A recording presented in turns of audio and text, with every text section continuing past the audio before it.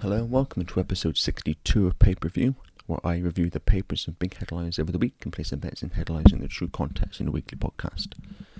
Pay-Per-View, available on Apple Podcasts, Spotify, TuneIn, Stitcher, Player FM, Google Podcasts, and now streaming on the Iconic Media platform. And the first subject this week is Jeffrey Epstein and Donald Trump. This is in the Daily Mail. Jeffrey Epstein's first victim says he introduced her to Donald Trump Mar-a-Lago in the 1990s when she was 14 and the paedophile said she was a good one, right? A woman is alleged in a new lawsuit filed against Jeffrey Epstein's estate that she was the convicted paedophile's first victim and he introduced her to Donald Trump when she was 14.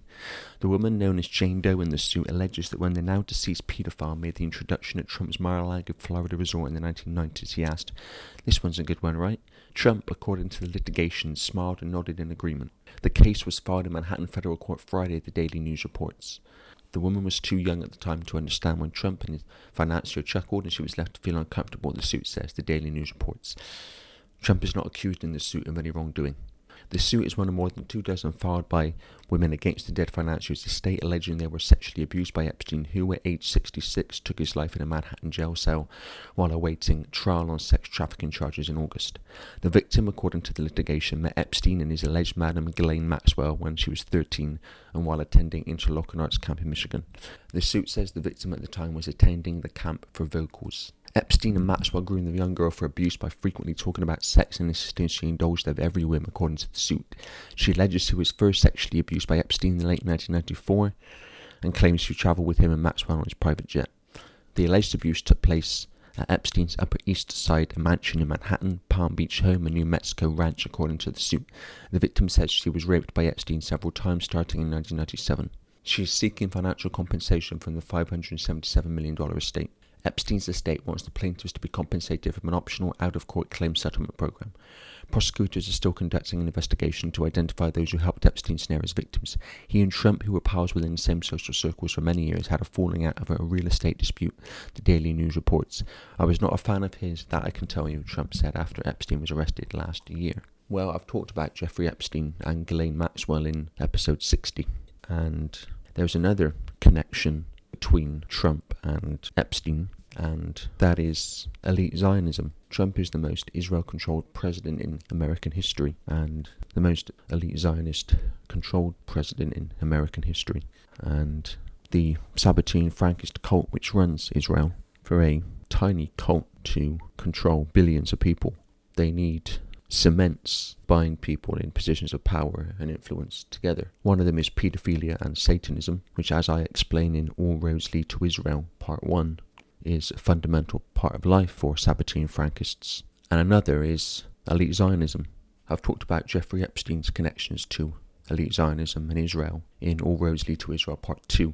In terms of Donald Trump, the reason Trump is so controlled by Israel and elite Zionists goes back a long way. I talked in episode 57, part 1, about the Mueller report, investigating the claim of Russian collusion in the election campaigns of 2016 and Russian hacking of the election in America, and the findings of that report that there was no Russian collusion, which is quite obvious, and some of us said so at the time. And I talked in episode 60 about why Russia is being targeted. There is, however, a Russian connection that Mueller did not and would not investigate. He wouldn't dare. And that is the connection between Trump and the Russian mafia, the Russian elite Zionist mafia in New York. And just a bit of history.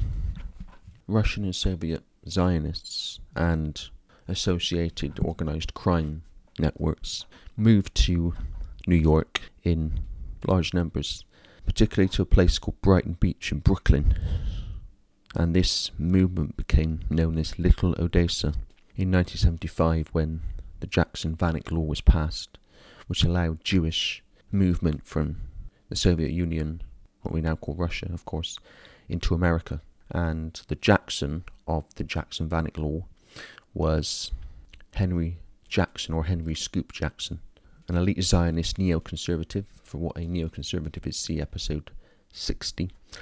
And two of Jackson's assistants at this time were Richard Pearl and Paul Wolfowitz. both of which I mentioned in episode 60 in relation to an organisation they were part of, which produced a document in September 2000 calling for a series of regime changes and invasions of countries which have played out since. An American Israel-controlled organisation. Going back even further, in 1897, a guy called Jacob Schiff. The Schiff family are very close to the Rothschilds, who are the innermost core of the Sabbatean Frankist cult. Jacob Schiff was fundamental in President Grover Cleveland's decision to change the immigration bill to allow movement for Zionist and communist Jews from Russia. And this vast influx of Russian Zionists to New York after 1975 has become known as the Russian Mafia. The most well-known leader of this mafia in America has been a guy called Marat Balagula, and the overall kingpin is the Ukrainian-born and Moscow-based Semyon Mogilevich, and he was jailed, although he would become massively powerful afterwards, for exploiting Jewish people leaving Russia in this way I'm talking about. He'd make them a deal to sell assets at market value and for the proceeds and then just keep the money for himself. Mogilevich has been described by US and European law enforcement as the boss of bosses of global Russian elite Zionist crime syndicates, and the FBI has labelled him the most dangerous mobster in the world. And his criminal network involves weapons trafficking, contract murders, extortion, drug trafficking and prostitution. And Mogilevich is also involved in trafficking of Russian and Ukrainian girls to brothels in Israel. And this Russian mafia has become known as Cosa Nostra. This is a reference to the Italian, Sicilian mafia, Cosa Nostra. And New York seems to be a real centre for all this. Not the only place, but it seems to be a real centre for it. And a guy called Dr. M. Raphael Johnson, a Russian scholar of Russian Orthodox history, author of several books, who completed his doctorate at the University of Nebraska at Lincoln in 1999, focusing on anti-modernist social philosophy, has said, "The roots of Jewish organized crime go far back into Tsarist times. Organized crime syndicates assisted Lenin's gangs in bank robberies and the creation of general mayhem. During the so-called revolution, it was difficult, sometimes impossible, to distinguish between Bolshevik ideologues and Jewish organized crime syndicates. They acted in nearly an identical manner. The state of Israel is a major factor in the rise and power of the Jewish mafia. Jewish drug dealers, child porn pushers and slave traders are free from prosecution in Israel. Israel does not consider these to be crimes so long as the victims are non-Jews. The Israeli state will not extradite its citizens to non-Jewish countries, and therefore Jewish murderers can quite easily escape punishment in Israel." And there's a couple of points in that quote I want to pick up. First of all, I'm not talking about Jewish people in general. I'm talking about elite Zionism. Not regular Zionism. Elite Zionism, what you might call political, corporate, military intelligence Zionism. And the Jewish population of America is fractional, and only a certain number of that fraction will be elite Zionists. Extreme elite Zionism is basically a direct expression of Sabbatean Frankism. And then you've got the cult itself, which is even tinier in number. And a lot of elite Zionists will not even know about the cult. They'll just be Jewish, so they'll naturally be focused on the interests of Israel, or they will buy the propaganda that Israel has a right to self-determination, and basically that Israel has the right to claim land wherever it wants to. And they'll believe the Greater Israel claim, which I talk about in episode 1, All Roads Lead to Israel, part 1. Only a certain number, those that you might call extreme elite Zionists, will know about the cult. So it's a tiny number of people we're talking about here, not the mass of the Jewish people in America, which is fractional. Story continues. In 1971, Trump moved to Manhattan and became involved in large construction projects. In 1973, the Justice Department accused him of violating the Fair Housing Act in 39 of his properties. From the early 1970s until 1986, Trump's legal advisor was a guy called Roy Cohn, an elite Zionist. Roy Cohn was also involved in the McCarthyism communist case in the 1950s. Cohn also represented Rupert Murdoch, elite Zionist, and Esquire magazine described Cohn in an article called "Don't Mess with Roy Cohn" as the most feared lawyer in New York and a ruthless master of dirty tricks with more than one mafia don on speed dial. And there's an article here on CNBC.com from September 27th last year called "FBI Releases Files on President Trump's Late Lawyer Roy Cohn." The FBI released nearly 750 pages of documents from the Bureau's file on the late Roy Cohn, the controversial high-progressive lawyer whose high-profile clients included President Donald Trump when Trump was a fledgling real estate mogul in New York City. Whereas by Roy Cohn, Trump has been quoted lamenting when he was faced with political and legal pressures.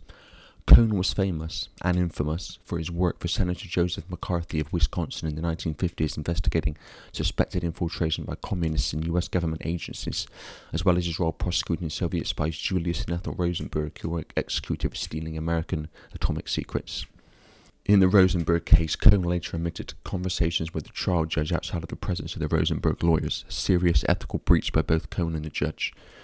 The Big Apple bon vivant Cohn was also an associate of the admitted Republican dirty trickster Roger Stone, another Trump ally.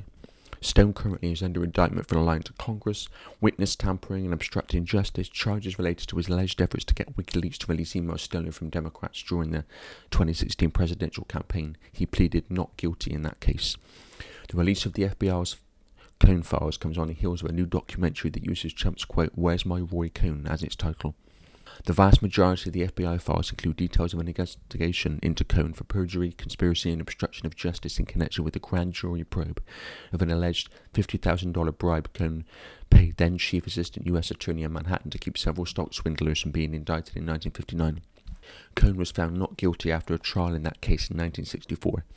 A number of the files were sent directly to J. Edgar Hoover, the FBI's director at the time, and reflect the Bureau's painstaking efforts to acquire information about trips by Cohn to Las Vegas in 1959 and other evidence in connection with the bribery case.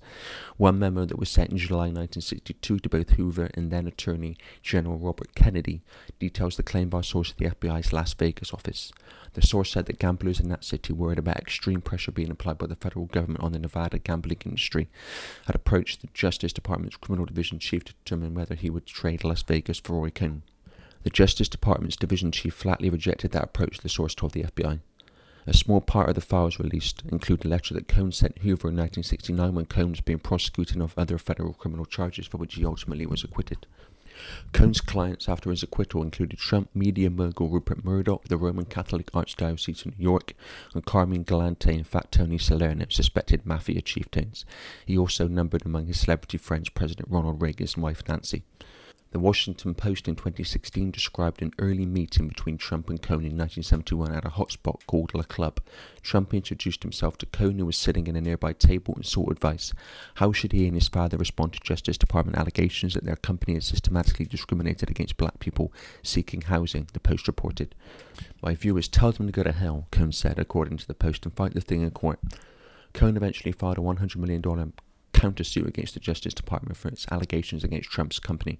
After that suit failed, Trump settled the Justice Department's claims out of court. Cohn was one of two personal lawyers for Trump to be disbarred, in his case for a range of misconduct. The second was Trump's more recent attorney and fixer, Michael Cohen, who is serving a 3-year federal prison term for crimes that include ones related to a hush money payment to porn star Stormy Daniels to keep her quiet about an alleged sexual tryst with Trump in the mid-2000s. Trump denies having sex with Daniels or with other women. Playboy model Karen McDougal, who received another hush money payout before the 2016 election that was facilitated by Cohen. A relative of Cohn's wrote a column for Politico magazine entitled, "I'm Roy Cohn's cousin. He would have detested Trump's Russia fawning. My cousin Roy Marcus Cohn, counsel to Senator Joe McCarthy, consigliere to mafia bosses, mentor to Donald Trump, had almost no principles." The column by David Marcus said, "He smeared Jews even though he was Jewish. He tarred Democrats even though he was a Democrat. He persecuted gay people even though he was gay. Yet throughout his life he held fast to one certainty. Russia and America were enemies," Marcus wrote. "Roy often told me that the Kremlin blamed the US for Russia's failure to prosper, so Russian leaders were bent on destroying our democracy. If Roy had lived another 30 years, I'm sure he'd be pleased to learn that his protege was elected president, but I'm equally sure Roy would be appalled by Trump's obsequious devotion to ex-KGB officer Vladimir Putin." Well, Trump is not devoted to Putin, as I explain in episode 57. In episode 60, I explain why Russia is being demonized by America and Britain. The story continues. Trump has borrowed enormous amounts of money from banks, and it could have been game over for him financially. He built casinos in Atlantic City and bought the Taj Mahal Casino and Hotel in Atlantic City, which is known as the Trump Taj Mahal, but is now the Hard Rock Hotel and Casino, Atlantic City. By the start of the 1990s, he owed $4 billion to banks, and he would have had to pay back $800 million on top of that. A real estate lawyer who represented Trump during this time was Alan Pomerantz, and he later said the reason Trump was not foreclosed on and sent into colossal bankruptcy was because he was worth more to them alive than dead, or alive than bankrupt. Maybe another way of phrasing it. Trump approached Rothschild Inc., interestingly, to help him get out of the financial nightmare he was in, and a guy called Wilbur Ross, who would be named US Commerce Secretary at the time of Trump's election as president, who was involved with Rothschild Inc., helped him out. Another Zionist investor called Carl Icahn also helped Trump by buying the Taj Mahal Casino. And Icahn was named Special Advisor to the President on Regulatory Reform. A bankruptcy lawyer who advised Trump through the Atlantic City Casino situation was elite Zionist David M. Friedman, who later became US Ambassador to Israel, and who oversaw the movement of the US Embassy from Tel Aviv to Jerusalem, which I talk about in episode 17. Another legal guy, Jason Greenblatt, Chief Legal Officer to Donald Trump and Trump Organization, also assisted Trump financially. And Trump made Greenblatt his assistant to the president and special representative for international negotiations, including Israel-Palestine. Obviously including Israel-Palestine. And even Israeli newspaper Haaretz has reported on the elite Zionist Russian connection. This article was published on May 23rd, 2018, and it is called Know Your Oligarch, a guide to the Jewish billionaires in the Trump-Russia probe. The Special Prosecutor's probe into Russian meddling in the 2016 election offers an unsettling journey for anyone steeped in Russian Jewry, and the transition from the repression of the former Soviet Union to the relative freedoms in the Russian Federation. Of 10 billionaires with Kremlin ties who found political contributions to US President Donald Trump and a number of top Republican leaders, at least 5 are Jewish. There's Len Blavatnik, the dual British-American citizen who dumped huge amounts of cash on Republican candidates in the last election cycle, much of it funneled through his myriad investment firms. The same Len Blavatnik funds scholarships for IDF veterans and who is friends with Israeli Prime Minister Benjamin Netanyahu. Alexander Shostakov is the president of IMG Artists, a titan among impresarios who gave Trump's inauguration committee a cool $1 million. He arrived in 1977 with his penniless family in New York at age 11, fleeing Soviet persecution of Jews. This is this movement into New York I mentioned earlier. The list goes on. We explore some of the names below, but first, what was going on in the Soviet Union as it headed towards collapse in the late 1980s that led to the proliferation of Jewish names among its oligarch class? Let's talk about that. Not all oligarchs are Jewish, of course, not the majority, but there is a significant number, said Mark Levin, the CEO of the National Coalition Supporting Eurasian Jewry, who joined its predecessor, the National Council on Soviet Jewry in 1980 as a staffer. They were in the right place at the right time. And then later in the article it talks about some of the businessmen with Soviet Jewish roots who have been named in stories about the Russia-Trump investigation. Leonard Blavatnik gave Trump's election cycle in 2016 more than $6 million, virtually all to Republicans, after a pattern of relatively modest donations to both political parties. Long-standing business ties to Viktor Vekselberg, the oligarch allegedly linked to secret payments to Trump lawyer Michael Cohen. Blavatnik donated $12,700 last year to a Republican Party legal fund that has helped to pay Trump's lawyers in the Russia inquiry. Jewish ties, he has served on the board of Tel Aviv University, the Center for Jewish History in the 92nd Street Y. His family funds a Kol Shabbat-run food bank and warehouse in Kiryat Malachi, or Malachi, in Israel, which sends monthly shipments of food to 5,000 poor families in 25 Israeli cities. He is friends with Netanyahu and has been questioned by police in connection with the investigation into gifts the Prime Minister allegedly received from wealthy benefactors. He funds scholarships for Israeli army soldiers. In 2017, Israeli police investigated whether Prime Minister Netanyahu was involved behind the scenes in the sale of Channel 10 to Leonard Blavatnik, a partner in RGE Communications, which owns 51% of Channel 10. Andrew Intrater,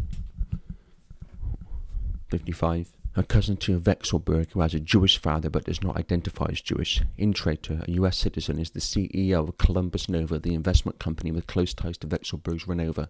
An SEC filing from 2007 lists Intrator as the chairman of the board of Cablecom, a Moscow area cable TV provider. Columbus Nova funneled payments from Renova to Michael Cohen, Trump's lawyer. Intrator also donated $250,000 to Trump's inaugural committee. Intrator, the child of a Holocaust survivor, has given more than $500,000 to the University of Southern California's Shoah Foundation and has donated to the Auschwitz-Birkenau Foundation Committee. Intrator's brother Frederick, the design manager for Columbus Nova, bought up a batch of domain names with associations with the alt-right, alternative right, in the summer of 2016 when support for then-candidate Trump on the far right was rising and get-out-the-vote drives were intensifying. Frederick Intrator said he made the purchases without Andrew's knowledge and later regretted it, allowing the URL names to wither. To conclude that I support white supremacy or anti-Semitism is unreasonable, taking into consideration that I am a Jew and son of a Holocaust survivor, Frederick Intrator said. Shostrovich, a US citizen, travelled to Moscow in 1989, a year after graduating from Harvard, and immediately became a player in the media there, starting scientific publications. He unsuccessfully sought to get his company, Pleiades Group, into the $12 billion deal that sold Soviet nuclear fuel to the United States. He is now CEO of IMG Artists, a company that manages talent in classical music and dance. Shostrovich gave $1 million to Trump's inaugural committee. Notably, his attempt to give the George W. Bush campaign $250,000 in 2000 was rejected in part because of his ties at the time to Russia's government. Shostrovich arrived in New York at 11 in 1977 with his family, who did not have enough money to buy food. His father, Evgeny, pushed out of work in Russia as a chemist because of his hopes of emigrating. He joined Kodak in Rochester, New York, and soon rose to prominence in his field. For a period in 1986 to 87, Evgeny Shostrovich was one of the faces of the Soviet Jewry movement as he became an ardent advocate for the right of his brother, also named Alexander, to emigrate from the former Soviet Union. Simon Kukes. Kukes, a US citizen, left the Soviet Union in 1977, settling in the Houston area. A chemist, he was for a period an academic and then worked in the Texas oil industry. He returned to Russia and became an executive in the post-Soviet oil industry there. In 2003, he became head of the Yukos oil company after another Jewish oligarch, Mikhail Khodorkovsky, was jailed by Russian leader Vladimir Putin for tax evasion and theft, but mostly most observers think for funding opposition parties. The Guardian in 2003 uncovered CIA documents linking Kukes to bribery charges which he has denied. Prior to his year-long gig helming Yukos, Kukes was from 1998 to 2003 the president of TNK, another oil company, whose principal stakeholders were Privatnik and Vekselberg. In 2012, when he headed the Russian arm of Hess, Forbes reported that Kukes' former chauffeur, who had risen through the company ranks, was a Russian mafia boss. The man denied the charges, but Kukes pushed him out of the company. Last year, 2017, Kukes was a US-based CEO of NAFTA, a consulting firm for investors in Russia's energy sector. NAFTA's website has since been scrubbed. With no major history of GOP, in other words Republican Party, giving, Kukes suddenly funneled $285,000 into the Trump re-election effort, much of it after June 2016, when Russian interest in the possibility of a Trump presidency intensified. Kukes does not have apparent formal ties with the organised Jewish community, although he tells interviewers he left the former Soviet Union because he was Jewish. In 2015, he bought a 12.5% share in Leverate, an Israeli-founded company that develops brokerage software. Tech companies and the tech industry is massively taken off in Israel, and there's a reason for that, which I'll explain in episode 59, 2.2, or All Roads Lead to Israel, Part 2. There's a new Silicon Valley in Israel. And I talk about the agenda behind technology in episodes 10 and 11. Yuri Milner, 56.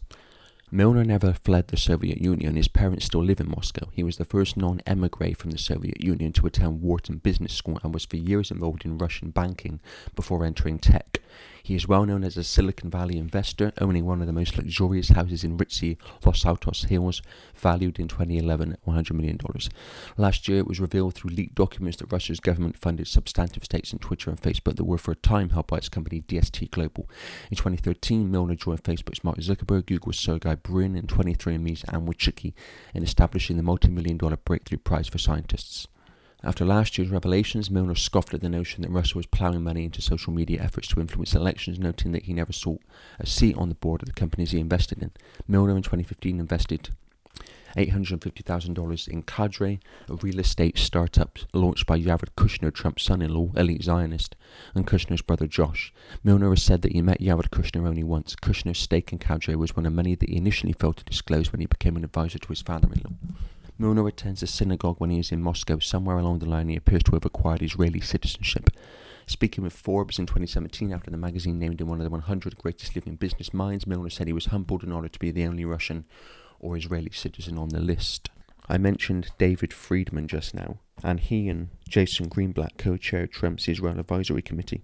Friedman is head of the American Friends of Betal Institutions, which donates $2 million a year to illegal Jewish settlements of Betal and the occupied Palestinian West Bank. This is in addition to the Jewish National Fund, which buys up land for Jewish-only settlements. What is that but racism? And Jared Kushner, who I mentioned just now, has donated to American Friends of Betel. And when you look at it, you've got Sheldon Adelson, Trump's biggest funder, who donated $82 million to Trump's election campaign, elite Zionist, and you've got George Soros, elite Zionist, funding the progressive movement and the woke mentality, which has completely dominated the Democratic Party in America. And both are elite Zionists, which answer to the elite Zionist hierarchy, extreme elite Zionism, as I call it, which is basically the Zionist expression of Sabbatean Frankism. I talk about George Soros in episode 3 and episode 46. Here's an article about Sheldon Adelson from New York Magazine, published on September the 9th, 2015. In a few weeks, when the nuclear deal Barack Obama negotiated with Iran comes before Congress, it's all but certain that not a single Republican will vote in support of it. I talk about Trump pulling out of the Iran nuclear deal in episode 16. With the possible exception of Maine's Susan Collins, who has yet to reveal her position, each of the 246 Republicans in the House and 53 Republicans in the Senate has indicated his or her opposition to the deal. Not that a mere vote could possibly express the intensity of even that unanimous opposition, or the fervid support for Israel that lies behind it.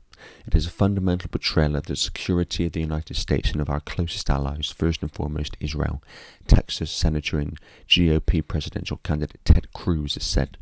Cruz's 16 Republican primary opponents have denounced the deal in similar terms.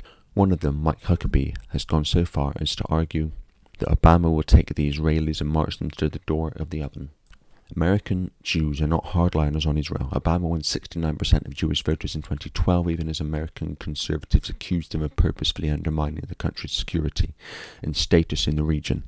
Indeed, according to a 2013 Pew study, only 1 in 3 American Jews feel a strong emotional attachment to the Jewish state.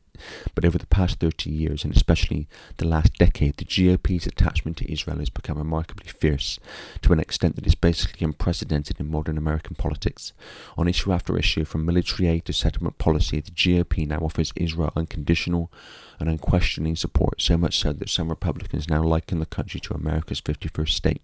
This is before Trump came into office, and I've said before that America, especially now, but in general, is a satellite government of Israel. The article continues. The person most responsible for this development is the multi-billionaire casino magnate and Republican megadonor Sheldon Adelson. Adelson, who grew up poor in the Dorchester section of Boston and never graduated from college, made and lost several fortunes before he struck it rich for good in 1979 by developing the Las Vegas computer trade show Comdex with a few partners. 10 years later, Adelson and his partners spent $128 million to buy Las Vegas Sands Hotel and Casino, which he used as a toehold to steadily expand his and the company's gaming operations. Today, the Las Vegas Sands Corporation, of which Adelson is at 82, still the chairman and CEO, is a publicly traded company with massive hotels and casinos in Las Vegas, Pennsylvania, China, and Singapore. According to Forbes, Adelson, who owns a majority of Sands stock, is worth about $26 billion. He is said to keep close tabs on where he ranks on the magazine's listing of billionaires, which is calculated daily, mentioning to associates when he has moved up, although his ranking has slipped a bit in recent years. Once in the top 10, he is currently 18th on that list. Adelson has been known to boast that he is still the richest Jew in the world. As such, he is unaccustomed to being ignored. Among the 17 candidates currently vying for the Republican presidential nomination, most are also competing in the Adelson primary, the hotly contested race for the donor's heart which runs through Israel. Adelson's support for the Jewish state is so intense that he opposes American efforts to broker a two-state solution to the Israeli-Palestinian conflict, arguing that the Palestinians are an invented people whose purpose is to destroy Israel rather than negotiate with Iran. Adelson has called for a preemptive nuclear strike against the Islamic Republic. Well, a few things there. One, the idea of a two-state solution being suggested either comes from someone ignorant or someone who knows that the idea is just a holding position, basically. Because the idea is that there's only one state, Israel, as part of the Greater Israel agenda, which I talk about in episode 60. And, of course, Trump has attacked Iran with the attack on Qasem Soleimani, which I also talk about in episode 60. Article continues. The stakes of getting on his good side are enormous. In 2012, Adelson spent $20 million supporting Newt Gingrich, single-handedly keeping him afloat during the primaries and doing great damage to Mitt Romney in the process. Then, after Gingrich finally fell, Adelson shelled out $30 million to plump up Romney. All told, Adelson reportedly spent $100 million against Obama in 2012. In 2016, says one prominent Republican operative, every candidate thinks I can either be the Gingrich of the cycle, meaning Sheldon could give me oxygen, or I don't want to be on the opposite side of who is Gingrich is this cycle. They want to benefit from Sheldon's largesse or make sure no one else benefits from it. Article continues. Marco Rubio, a Republican candidate, reportedly phones Adelson every other week. Rubio calls and says, "Hey, did you see this speech? Did you see my floor statement on Iran? What do you think I should do about this issue?" says one person close to Adelson. It's impressive. Rubio is persistent. Lindsey Graham is said to call almost as often. When Scott Walker took his first trip to Israel in May, he did so aboard one of Adelson's airplanes. Adelson loves the attention, but with such a crowded 2016 field, even he occasionally gets worn out. After Ben Carson paid him a visit in Las Vegas earlier this year, Adelson complained to a friend, "There are too many candidates." Naturally, there are complaints about Adelson too. The New York Times' Thomas Friedman has written that Adelson personifies everything that is poisoning our democracy in Israel's today. Those who receive money from Adelson typically do so only after meeting with him personally, and he's been known to abruptly and capriciously cut off funding for an event as minor as a quote in a newspaper article that he didn't like. And you have to be persuadable. In addition to lacking an organisation, Adelson lacks advisors, or at least ones whose advice he heeds. Although he frequently kibitzes with leading lights of the conservative and pro-Israel worlds, Adelson, as one of his interlocutors says, does more talking than listening. While Trump boasts that his daughter converted to Judaism and blasts Obama as the worst enemy of Israel, his knowledge of the Middle East is sufficiently shallow that Adelson apparently believes Trump would not be an effective ally of the Jewish state. Well, that obviously didn't play out. Interesting article here in the Jewish Standard from November 2017. Steve Bannon's speech at the Zohar Gala. Stephen Bannon, the former chief strategist for President Donald Trump, calls himself a Christian Zionist at the Zionist Organization of America's annual dinner. He also praised Republican Jewish megadonor Sheldon Adelson for his help in guiding Trump through a sexual assault scandal. Bannon, at what may have been his first speech at a Jewish event since becoming associated with Trump last year, received a standing ovation and loud applause throughout his speech on Sunday in New York. He was one of many current and former Trump administration officials to attend the event, including Ambassador to Israel David Friedman, who also spoke, former Press Secretary Sean Spicer, and Sebastian Gorka, a former advisor to Trump who has ties to the Hungarian far right. "I'm not a moderate, I'm a fighter," Bannon said, "and that's why I'm proud to stand with the state of Israel. That's why I'm proud to be a Christian Zionist." The article continues. The ZOA, which takes hawkish positions on Israel, has been outspoken in its support of Trump as compared to other large Jewish organizations. Its lineup of speakers Sunday included several Republicans, including Arkansas Senator Tom Cotton and a couple of centrists, legal scholar Alan Dershowitz and former Senator Joe Lieberman of Connecticut.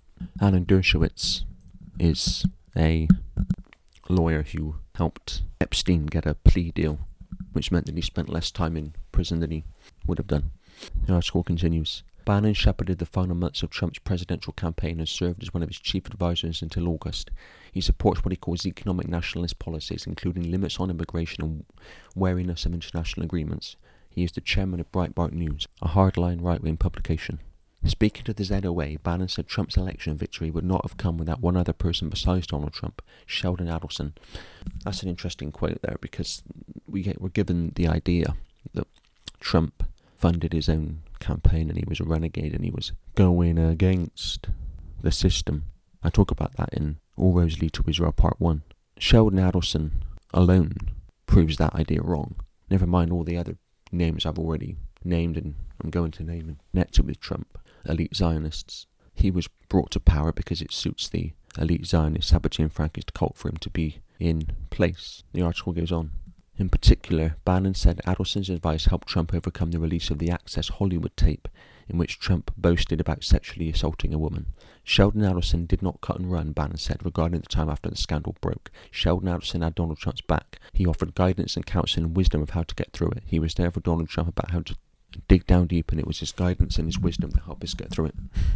The article continues. Liberal Jewish groups protested Bannon's appointment to the Trump White House last year because of Breitbart's links to the alt-right, a loose network that includes white supremacists. Liberal Jewish groups protested Bannon's appointment to the Trump White House last year because of Breitbart's links to the alt-right, a loose network that includes white supremacists. Bannon has called Breitbart a platform for the alt-right, but he has disavowed white supremacists on a few occasions and said he is not a white nationalist. A group of protesters from If Not Now, a Jewish group that opposes Israel's West Bank occupation, demonstrated against Bannon's speech outside the dinner, which took place at the Grand Hyatt. The group also protested the event last year when Bannon was invited, but did not attend. The crowd at the dinner warmly welcomed the Trump advisors and they touted the president's record on Israel. In his address, Friedman harshly criticized the Obama administration's Israel record while praising Trump's. In particular, he lambasted the UN Security Council resolution in December that condemned Israeli West Bank settlements. The United States abstained, declining to veto the measure. We came into office on the heels of perhaps the greatest betrayal of Israel by a sitting president in American history, Friedman said. I hope you agree with me that we have turned a page since the dark days of last December. Gone are the days when the United Nations bashes Israel with impunity. The article continues. Friedman also said Trump sees eye to eye with Israel's government on opposing the 2015 agreement on Iran's nuclear program, which Israel views as dangerous for its security. Referencing a terror attack this year, that would be 2017, in the West Bank, he said Trump is more sympathetic to Israeli settlements than previous administrations, that we avoided using the word settlement, and he said Trump's peace plan, which is still being formulated, will prioritise Israeli security. Speaking at a news conference before the dinner, ZOA President Morton Klein criticised the Trump peace plan, saying that he feels negotiations are useless because the Palestinian Authority is not interested in peace. Well, the Israeli Authority, the Israeli regime, is not interested in peace. He compared the PA to Nazis and slammed it for providing stipends to families of terrorists. Nazis, that's an interesting comparison given that Palestinians live in an open-air concentration camp called Gaza and the West Bank. The goal is not statehood, the goal is Israel's destruction, Klein said. They're nothing but a bunch of Arab Nazis who want to murder Jews. The Israeli regime being a bunch of Nazis who want to murder Palestinians with the goal of Palestine's destruction would be more accurate. Bannon, in his speech, framed Trump's Israel record as part of fighting Islamic terrorism in the Middle East. He said two of Trump's top priorities coming into the White House were moving the US Embassy in Israel to Jerusalem from Tel Aviv. That's happened, a promise Trump repeatedly made but has yet to fulfill, well, he did, and decertifying the agreement on Iran's nuclear program, which Trump did last month. This is October 2017. He said, destroy the physical caliphate of ISIS, designate the Muslim Brotherhood as a terrorist organisation, decertify or renegotiate the Iran deal and move the embassy to Jerusalem, Bannon said of Trump. Later, he called Trump the strongest supporter of Israel since Ronald Reagan, though Reagan as president was not unequivocally supportive of Israel. And here's another interesting article about Sheldon Adelson. Billionaire Gingrich backer Adelson regrets he served in the US instead of Israeli military. Billionaire Sheldon Adelson, who along with his wife has donated $10 million in recent weeks, this was published in January 2012, to Republican presidential hopeful Newt Gingrich, has said he wishes he had served in the Israeli army instead of the US military and that he wants his son to grow up to be a sniper for the IDF. Interesting comment that. I've talked about the International Holocaust Remembrance Alliance new definition of anti-Semitism in episode 28 and why it's merely a means of providing cover for elite Zionists and the Sabbatean Frankist cult agenda. And one of the criteria on the definition cited as an example of anti-Semitism is claiming that Jewish people or a Jewish person has more loyalty to Israel than America. Well, what Adelson said there is clearly an example of that. And why would some Jewish people, if they believe that Israel is their homeland, it's not. There's no real basis for that. Israel is a fake state set up after World War II. But if Jewish people believe that, why would some Jewish people not be more loyal to Israel than their home country, given that they think that's their homeland in Israel? The article goes on. The article continues.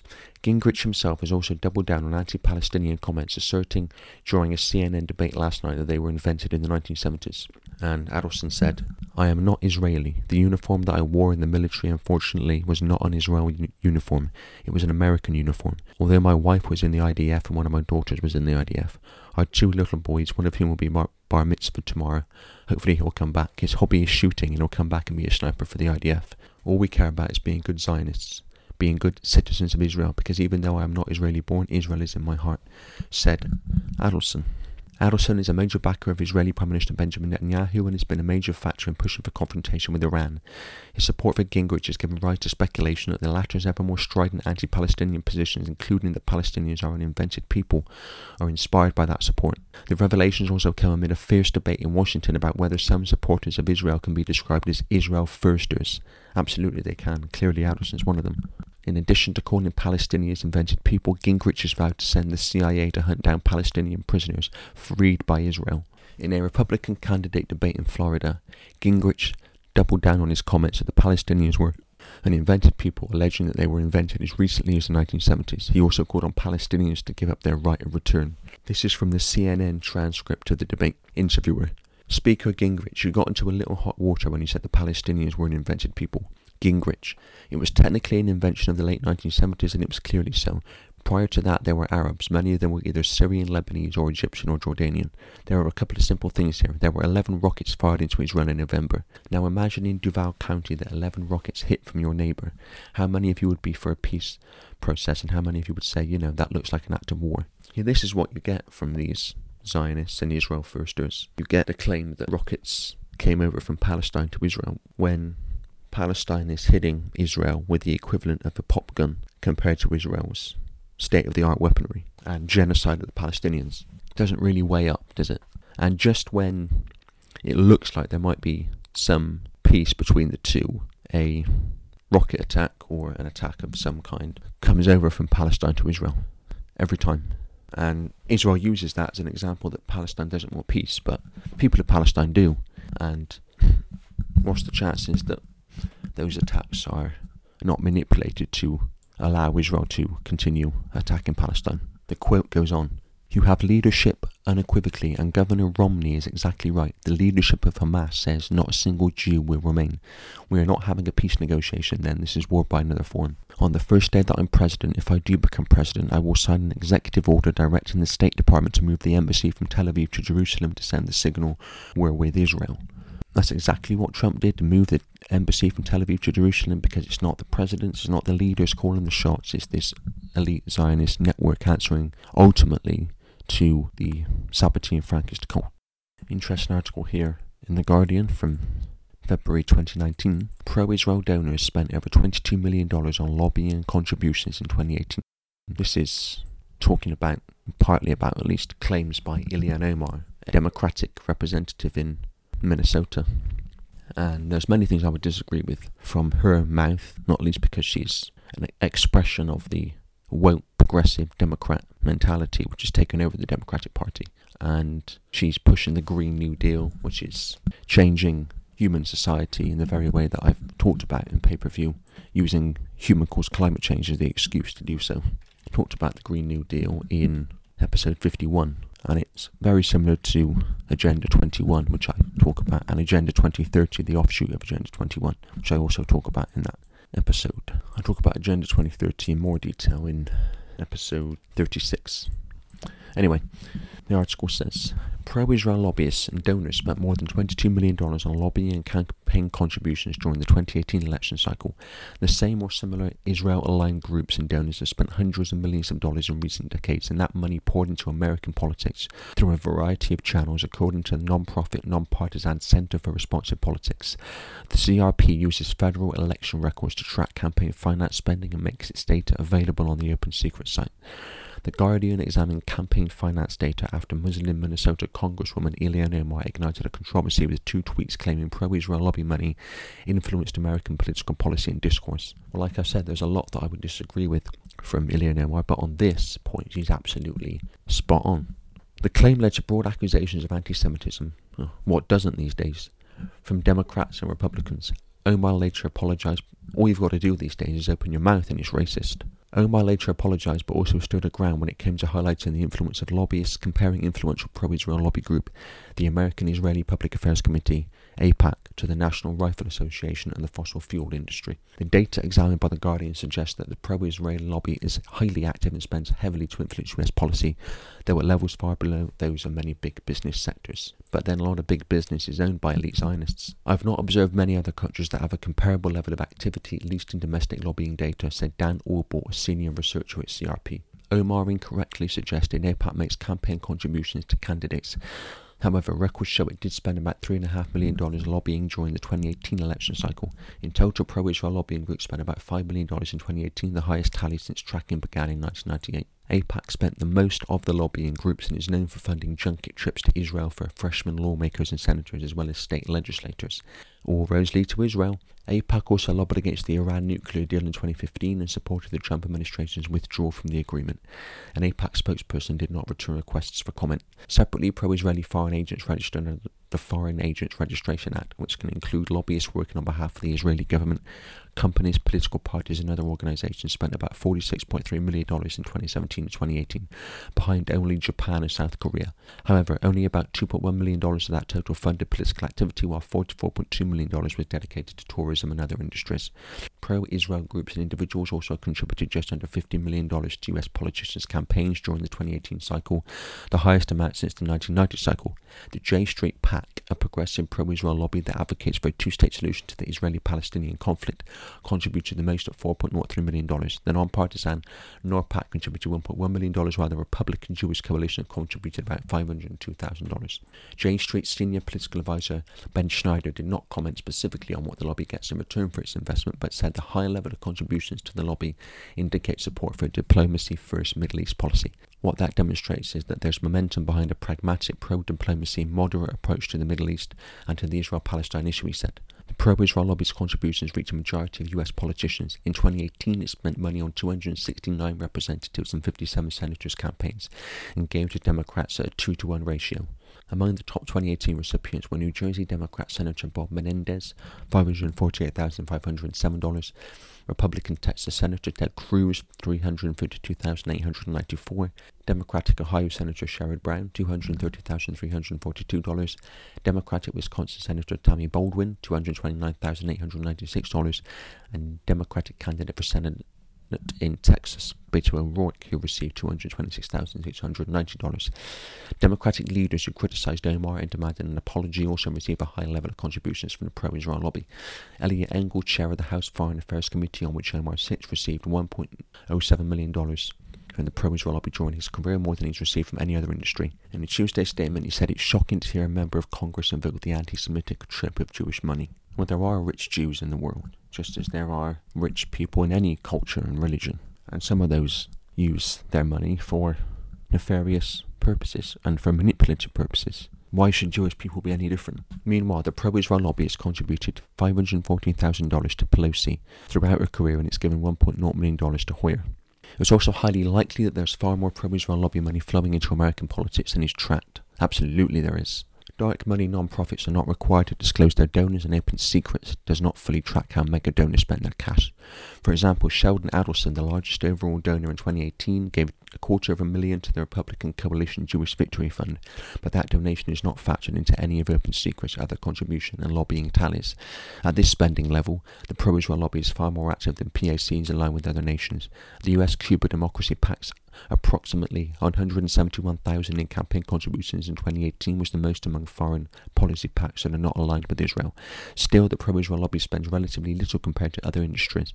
The Securities and Investment Lobby contributed $389 million in the 2018 cycle alone, while the real estate industry spent $186 million. It is that level of spending by industry and corporate donors and lobbyists, and its likely influence on American politics, massive influence on American politics, that is the overarching systemic concern when it comes to campaign finance. And comments like those by Omar, said Brendan Fisher, director of the Federal Reform Program at the Campaign Legal Center. The US political system is very dependent on money, and in a political system less reliant on money for electoral success, you would not have to be asking those questions, he said. But we absolutely should ask those questions. So now let's look at the Trump administration and people around Trump. Gary Cohn I've mentioned. already. Sheldon Adelson I've mentioned. Mike Pompeo, elite Zionist, Secretary of State for Trump, former United States Army officer, director of the CIA from January 2017 until April 2018. Mike Pence, Vice President, elite Zionist, former governor of Indiana from 2013 to 2017, member of the United States House of Representatives from 2001 to 2013, younger brother of US Representative Greg Pence. Jared Kushner I've mentioned, son-in-law of Donald Trump, an American investor, real estate developer and newspaper publisher, currently senior advisor to Trump. Nikki Haley, elite Zionist, American diplomat, businesswoman, author and politician. Diplomat. Love that. Republican, Haley is a former South Carolina state legislator, former governor of South Carolina and former United States ambassador to the United Nations. Steve Mnuchin, Treasury Secretary, Goldman Sachs, elite Zionist owned. Trump came in saying he was going to challenge the banks, and he gives the economy to Goldman Sachs. Jim Mattis was the Secretary of Defense, elite Zionist. Mad Dog Mattis he was known as, and he said that he likes conflict, he thinks it's fun, hence his name. He was succeeded by Mark Esper, elite Zionist. Attorney General in the Trump administration, William Barr, elite Zionist. Wilbur Ross, who I mentioned earlier, who helped Trump out with his money problems, Secretary of Commerce, elite Zionist. Former Secretary of Labour for Trump, Alex Acosta, elite Zionist. This is an interesting article. Alex Acosta resigns as US Labour Secretary following Epstein plea deal scandal. This is in The Guardian from July 2019. Donald Trump's Labour Secretary Alexander Acosta has resigned following criticism of his handling of a 2008 plea deal, the one I mentioned earlier involving Dershowitz, the lawyer, with the disgraced financier Jeffrey Epstein, who is awaiting trial on charges of sex trafficking underage girls. Trump announced the news with Acosta by his side at the White House. Alex Acosta is a great Secretary of Labour, Trump said. Trump announced the news with Acosta by his side at the White House. Alex Acosta is a great Secretary of Labour, Trump said. I hate to see this happen. Trump said he did not ask Acosta to leave the cabinet. Acosta was the US attorney in Miami when he oversaw a non-prosecution agreement for Epstein in 2008, which secretly ended a federal sex abuse investigation involving at least 40 teenage girls that could have landed him behind bars for life. Epstein instead pleaded guilty to state charges and was jailed for 13 months, so he was allowed to leave during the day to work at his luxury office. He paid settlements to victims and is a registered sex offender. Fresh charges of sex trafficking filed against Epstein by federal prosecutors in New York put Acosta's role in the 2008 deal under renewed scrutiny. The charges were brought following an investigation by the Miami Herald. Top Democratic lawmakers and presidential candidates demanded that Acosta resign over his handling of the 2008 plea deal, which a federal judge said violated federal law because Acosta did not notify Epstein's victims of the arrangement. Acosta was further criticized for leading efforts to dramatically cut Labour Department budgets dedicated to combating human trafficking. Epstein, a well-connected financier, was known for socialising with politicians and royalty, with friends who have included Trump, Bill Clinton and, according to court papers, Prince Andrew. Definitely involved in Prince Andrew. None of these people were mentioned in the New York indictment. Betsy DeVos, Secretary of Education, elite Zionist. Her brother, Eric Prince, a former US Navy SEAL officer, is the founder of Blackwater, which is a notorious private military company in America owned by the Sabbatean and Frankist cult, as the American military is owned by the Sabbatean and Frankist cult. The military and intelligence networks in general are. Betsy DeVos, elite Zionist, in charge of education.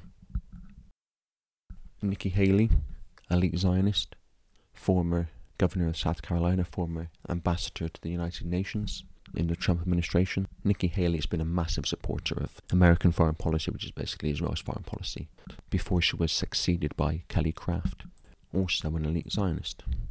Heather Nauert, UN ambassador, elite Zionist, succeeded by Morgan Ortagus, elite Zionist, spokesperson for the United States State Department. She previously held several government positions, including Deputy Treasury Attaché and Intelligence Analyst at the Treasury Department and Public Affairs Officer at USAID, United States Agency for International Development, and worked as National Security Contributor at Fox News prior to her appointment as State Department spokesperson. She is also an officer in the United States Navy Reserve. Gina Haspel, CIA Director, elite Zionist. Scott Pruitt, lawyer, lobbyist and Republican politician from the state of Oklahoma, administrator of the Environmental Protection Agency, and he was succeeded by Andrew Wheeler, elite Zionist. And that's just some of the names. So if we look at the Clinton election campaign. J. Robert Pritzker, an American businessman, philanthropist and politician serving as the 43rd private business owner based in Chicago and a managing partner and co-founder of the Pritzker Group and a member of the Pritzker family which owns the Hyatt hotel chain, elite Zionist. Donald Sussman, American financier and philanthropist, the founder and chief investment officer of the Paloma Funds and the founder of New China Capital Management, LLC. A member of the board of trustees of Carnegie Hall, a member of the board of directors of ProPublica, and an honorary trustee of the Ethical Culture Philston School.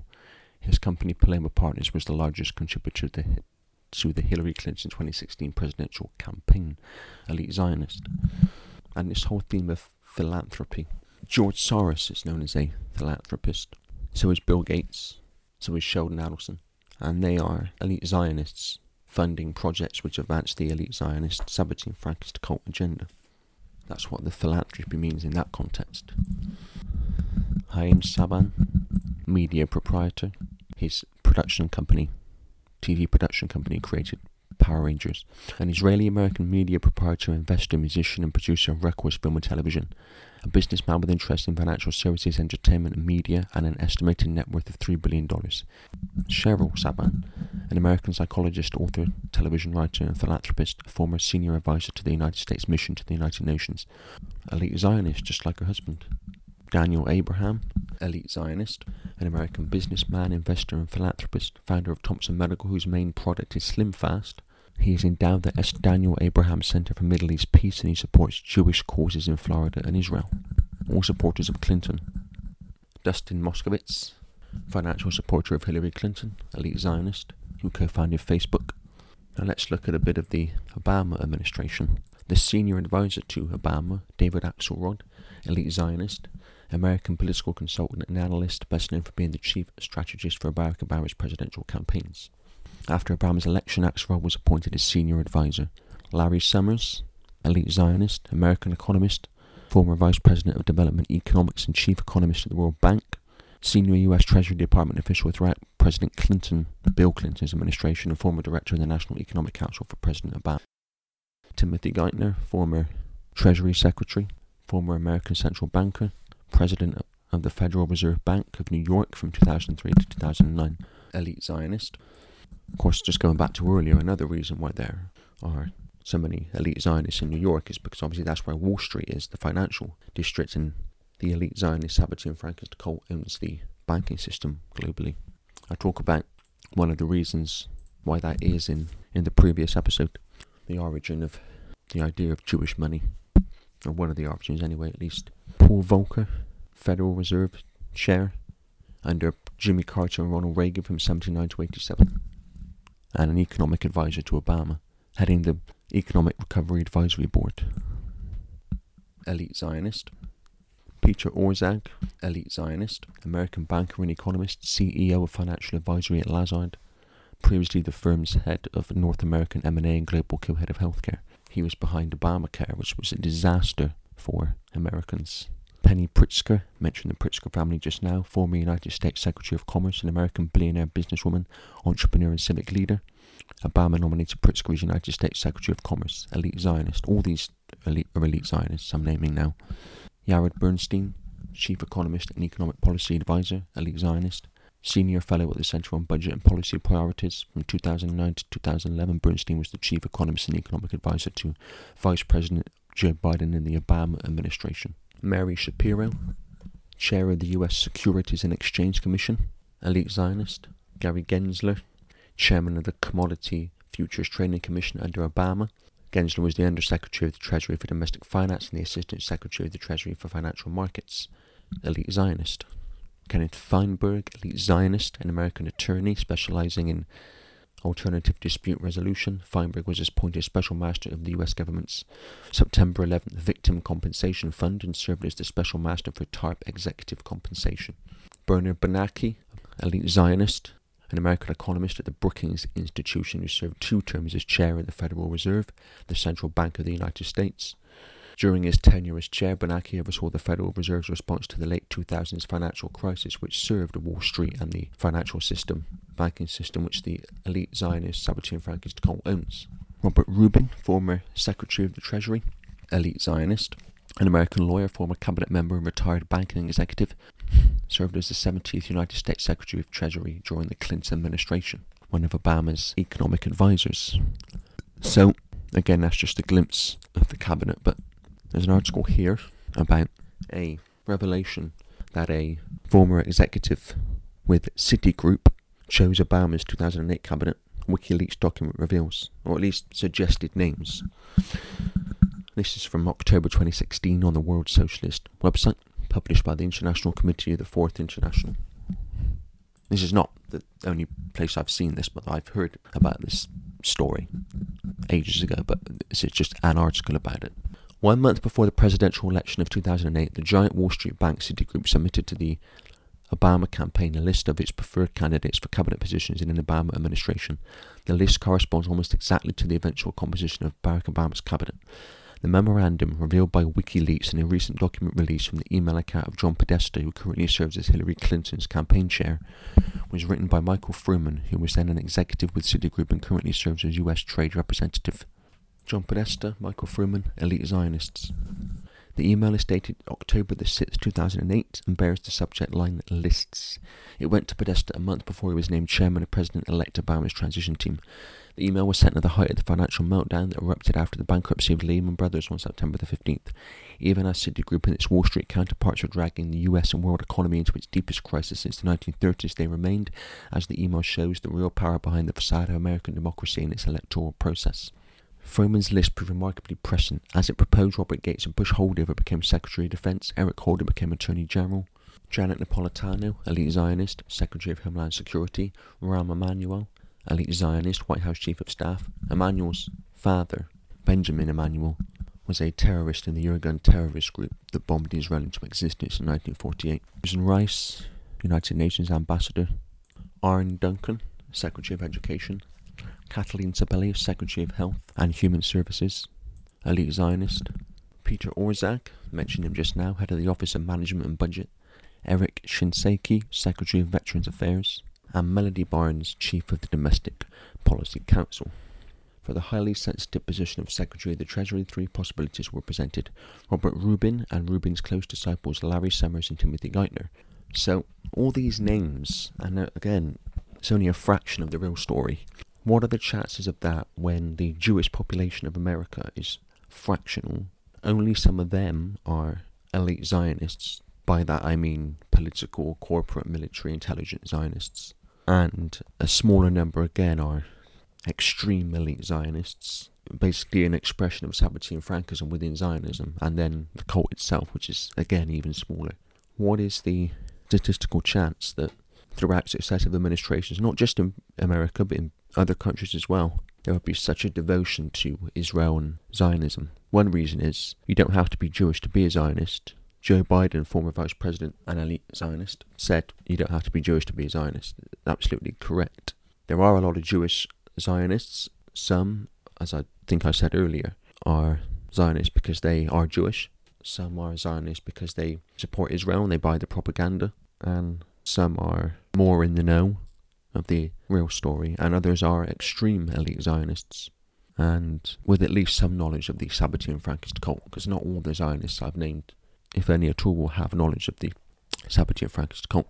When you look at Trump today, and what he's done since he's been in power, he's moved the US Embassy from Tel Aviv to Jerusalem, as I said earlier, and this is all connected to the long-time elite Zionist Sabbatean Frankist cult plan to rebuild Solomon's Temple on Temple Mount, where there's currently the Al-Aqsa Mosque, and this is all connected into the long-time plan to have a control system out of Israel.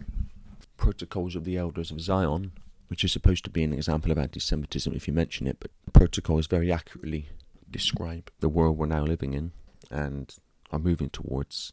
And it's a good question to ask, why? And it's, you'll note, not the protocols of the elders of Jewish people or Judaism. It's protocols of the elders of Zionism. They talk about a world king out of Israel.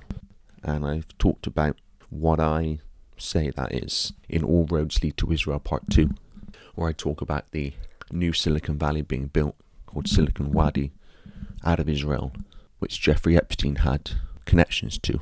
So what does this mean for the world today? Well, what does it mean for the Palestinians? It means that Israel can do what it likes, and on the subject of Solomon's temple, there's a process.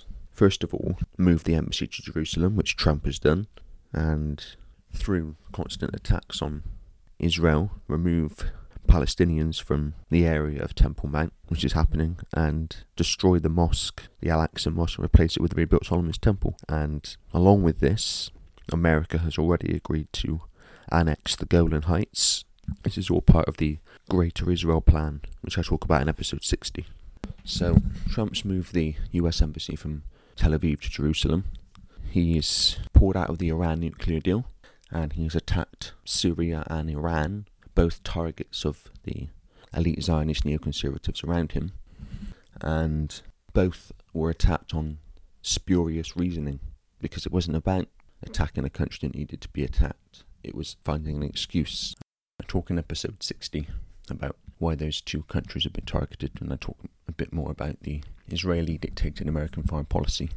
The plan is to start a massive conflict involving Iran and Russia and China to kick off a massive global conflict to justify after the conflict the structure of control the Sabbatean Frankist cult agenda demands, which I talk about in episode 60.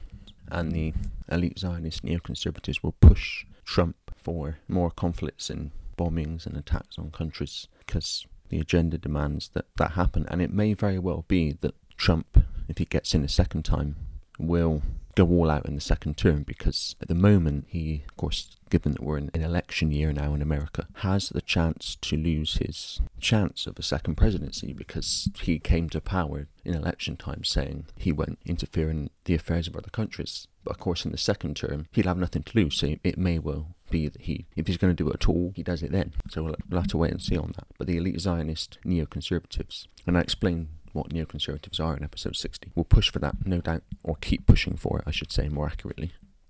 But people are starting to more and more question these attacks and these invasions into other countries, which is good. We need to question, and we need to speak out on these matters. Never mind being called anti-Semitic. If it's true, it's true, and that's what we need to say, especially now more than ever.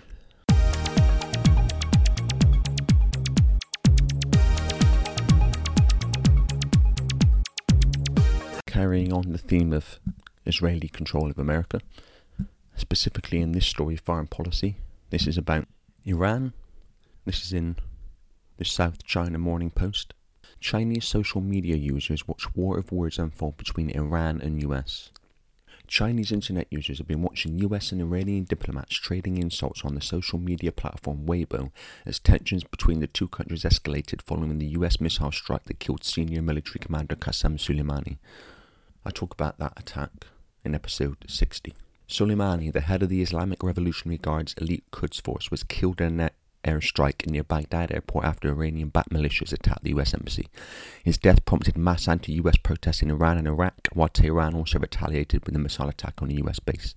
While some Western social media outlets such as Facebook and Instagram were reported to have censored pro-Iranian posts to comply with US sanctions, Weibo, which is subject to China's strict censorship regime, was happy to give the country's diplomats free rein to make their case.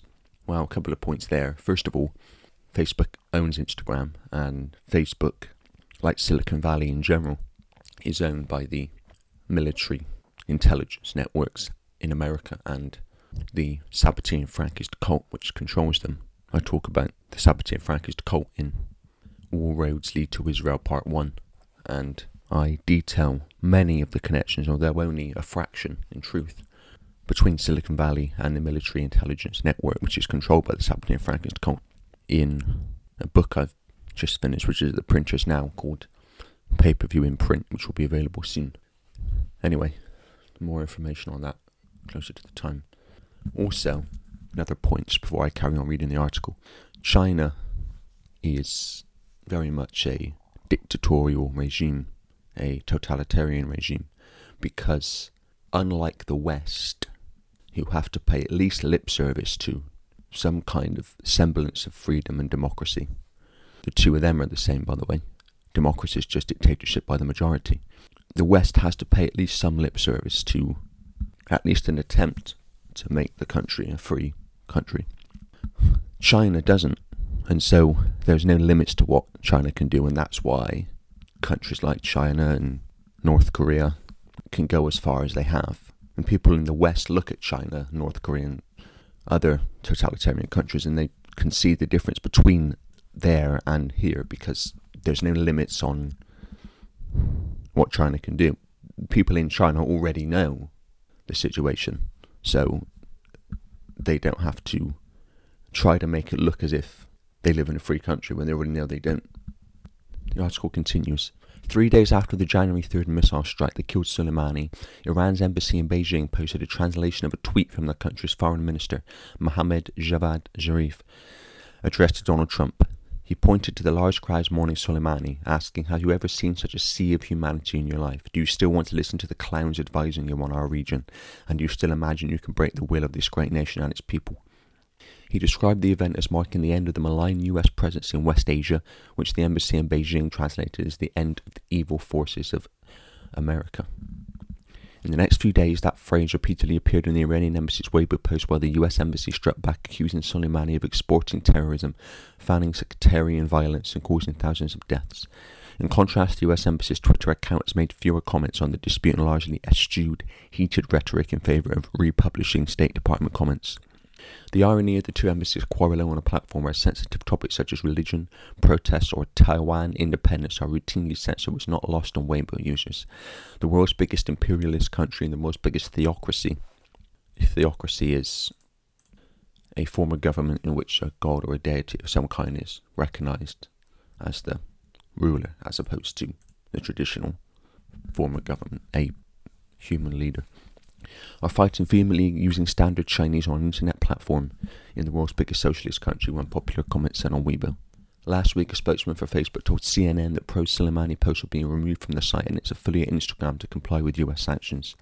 But as the two embassies' quarrel continued, Chinese state media happily jumped on the dispute, crowning it Battle of Liang Macau after one of Beijing's main diplomatic quarters. The early stages of the dispute prompted a flurry of pro-Iran posts by web users, including posts that read, "We support the Iranian people in beating down the world's top terrorist." But the tone shifted after Iran admitted shooting down a Ukrainian passenger jet, killing all 176 people on board. While some praised Tehran for admitting its mistake, other once vocal supporters said the news felt like a slap in the face. One Weibo user wrote, "Iran shooting down that plane and causing so many civilian deaths is a serious mistake. Those responsible must be punished for the victims and their families."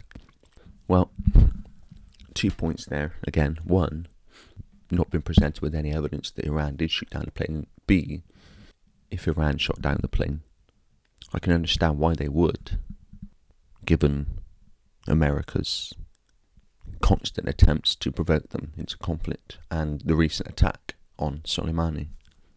Article continues. One observer suggested Chinese censors may have let the row continue because it served as a good distraction from problems closer to home. Hongying Wang, an associate professor of political science at the University of Waterloo in Canada, said the authorities should be happy to have the public focus on issues other than the economic slowdown, the trade war, Hong Kong, or public health worries. With the Chinese government having Iran and the US fight over Chinese social media provides an opportunity to counter Western criticism of China's censorship and to impress upon Chinese citizens China's role as an important and fair-minded arbiter on major issues in world politics. But she said that if the Iran-US war of words prompted undesirable reactions from Chinese web users, the government will quickly close things down. Well, the internet's already massively censored in China. The spat also highlights the way foreign embassies have tried to engage with the Chinese public to promote their ideas and values.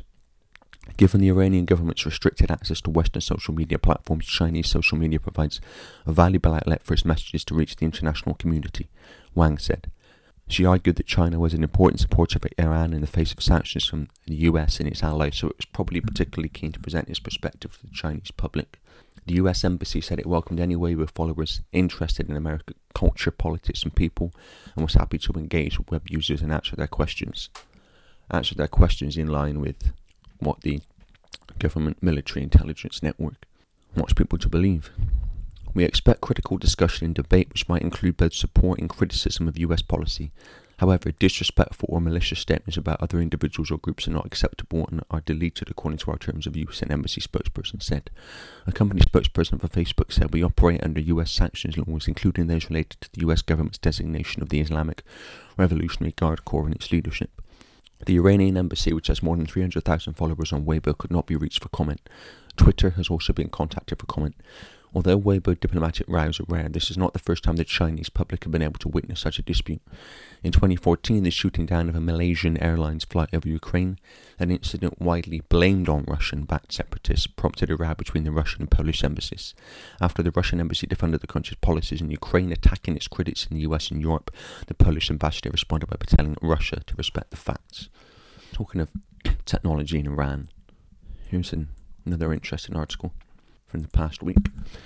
This is in the Financial Times. US boosts funding of tech companies to help anti-Tehran protests. US government-funded technology companies have recorded an increase in the use of circumvention software in Iran in recent weeks after boosting efforts to help Iranian anti-regime protesters thwart internet censorship and use secure mobile messaging. The outreach is part of a US government program dedicated to internet freedom that supports dissident pressure inside Iran and complements America's policy of maximum pressure over the regime. US government dedicated to internet freedom. Well, the Pentagon and Department of Defense and onwards are not dedicated to internet freedom, and that's evident in the way that they run Silicon Valley. The article continues. A US State Department official told the Financial Times that since protests in Iran in 2018, at the time the largest in almost a decade, Washington had accelerated efforts to provide Iranians more options on how they communicate with each other and the outside world. The US supportive measures include providing apps, servers and other technology to help people communicate, visit banned websites, install anti-tracking software and navigate data shutdowns. Many Iranians rely on virtual private networks, VPNs, that receive US funding or are beamed in with US support, not knowing they're relying on Washington-backed tools.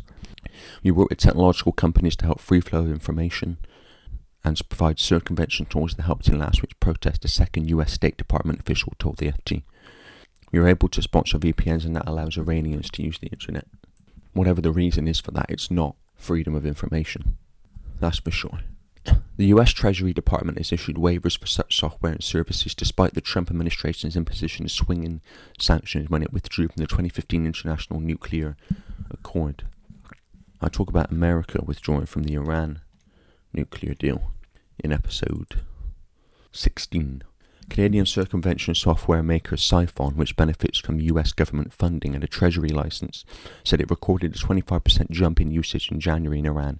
Monthly usage of this app, which provides a private, secure connection for Iranians to maneuver through censorship firewalls to reach servers in the West, rose to about 3 million users in the country of 80 million, Michael Hall, Siphon's president and co-founder, told the Financial Times. President Donald Trump has said he wants to pursue talks with Iran to strike a new deal limiting Tehran's nuclear and ballistic missile programs. However, hopes that regime change will come via popular uprising have been bolstered by a wave of protests triggered by the shooting down on January the 8th of a passenger jet by Iran's Revolutionary Guard that killed 176 people. We fully expect these protests to continue because the Iranian regime is facing a crisis of legitimacy and credibility, said Brian Hook, US Special Representative for Iran. The Trump administration is built on an Obama-era program dedicated to providing safe, free internet in countries including Iran. This year, the US will spend at least $65.5 million on the internet freedom program, a 30% increase since Obama left office, according to the House of Representatives Appropriations Committee. Iranians have for years turned to dozens of VPN apps on mobile phones and computers to disguise their location in order to freely access social media and news sites blocked by the regime, such as Twitter, Facebook, YouTube and the Telegram messaging app, plus opposition and pornographic websites. Other sites such as Instagram, owned by Facebook, are not restricted and are widely used. Meanwhile, a plethora of satellite television networks means Iranians have access to opposition channels. Iranian President Hassan Rouhani has resisted efforts by regime hardliners to increase internet restrictions since he came to power in 2013, but protests in November were met by internet outages on an unprecedented scale. NetBlocks, an independent internet observatory, said Iran shut down internet and mobile phone networks for a week, hampering protesters' ability to coordinate or access information. It reported targeted data disruption last week, directed at university campus where students chanted anti-regime slogans.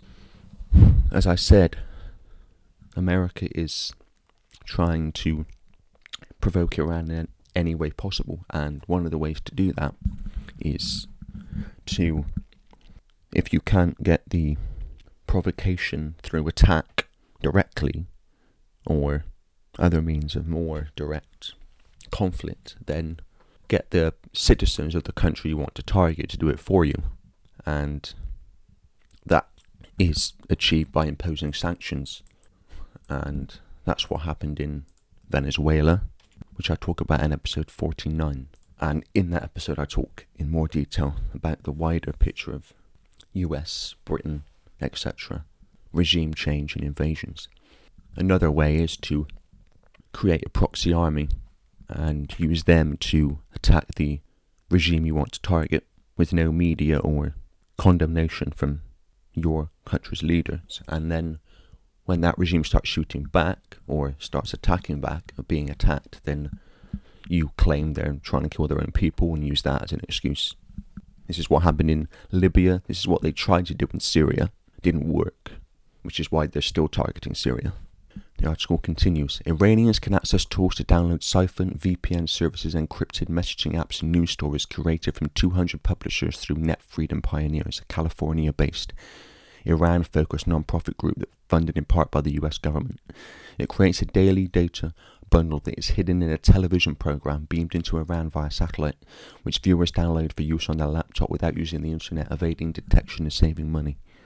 The bundle includes podcasts, screenshots of news websites such as BBC Persian, TED Talks and tools to help install secure messaging on mobile phones. We made the data package larger and included more messaging tools, said Mehdi Yayanejad, Net Freedom Pioneers co-founder, our efforts to help protesters sidestep internet controls. Just by tuning into the channel, they should receive our decoder app and be able to download it. He said 4 million Iranians had downloaded their data. US officials and tech companies are also considering how to help thwart future shutdowns by boosting offline messaging tools which can send messages via Bluetooth and peer-to-peer networks without an internet or mobile phone connection. Some have reported thousands of downloads of offline messaging apps since the November shutdown. These require a heavy density of app users which may not be feasible outside cities or in the event of a large-scale state crackdown. Offline messaging tools are certainly growing in popularity and more users are becoming aware of them, said Faridun Bashar, executive director of ASL19, a Canadian technology company that supplies software to Iran.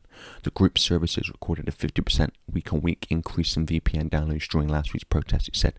The US State Department last year suspended funding to the Iran Disinformation Project, a group intended to counter Iranian propaganda but which instead targeted human rights activists and journalists who it deemed insufficiently hostile to the regime in Tehran. Social media. Censorship and filtering of information can give the impression that certain opinions, such as opinions about a regime, are coming from various sources and reflect a wide range of opinion. Oh, look, this is all over Twitter. Look, that's on Facebook. About a certain subject or regime, when in fact, the Silicon Valley giants are censoring certain views and highlighting other views, not least through algorithms. And so when one view stands out among the rest, it can seem like that's the most popular when it's merely the one which has been highlighted and all the others challenging that have been censored, because it serves the cult which controls social media, Silicon Valley, and in this case, the very military intelligence and government which want a conflict with Iran. And this is why looking to alternative sources of information beyond the mainstream media and beyond much of social media is so important, and that's what pay-per-view and Iconic are all about, of course.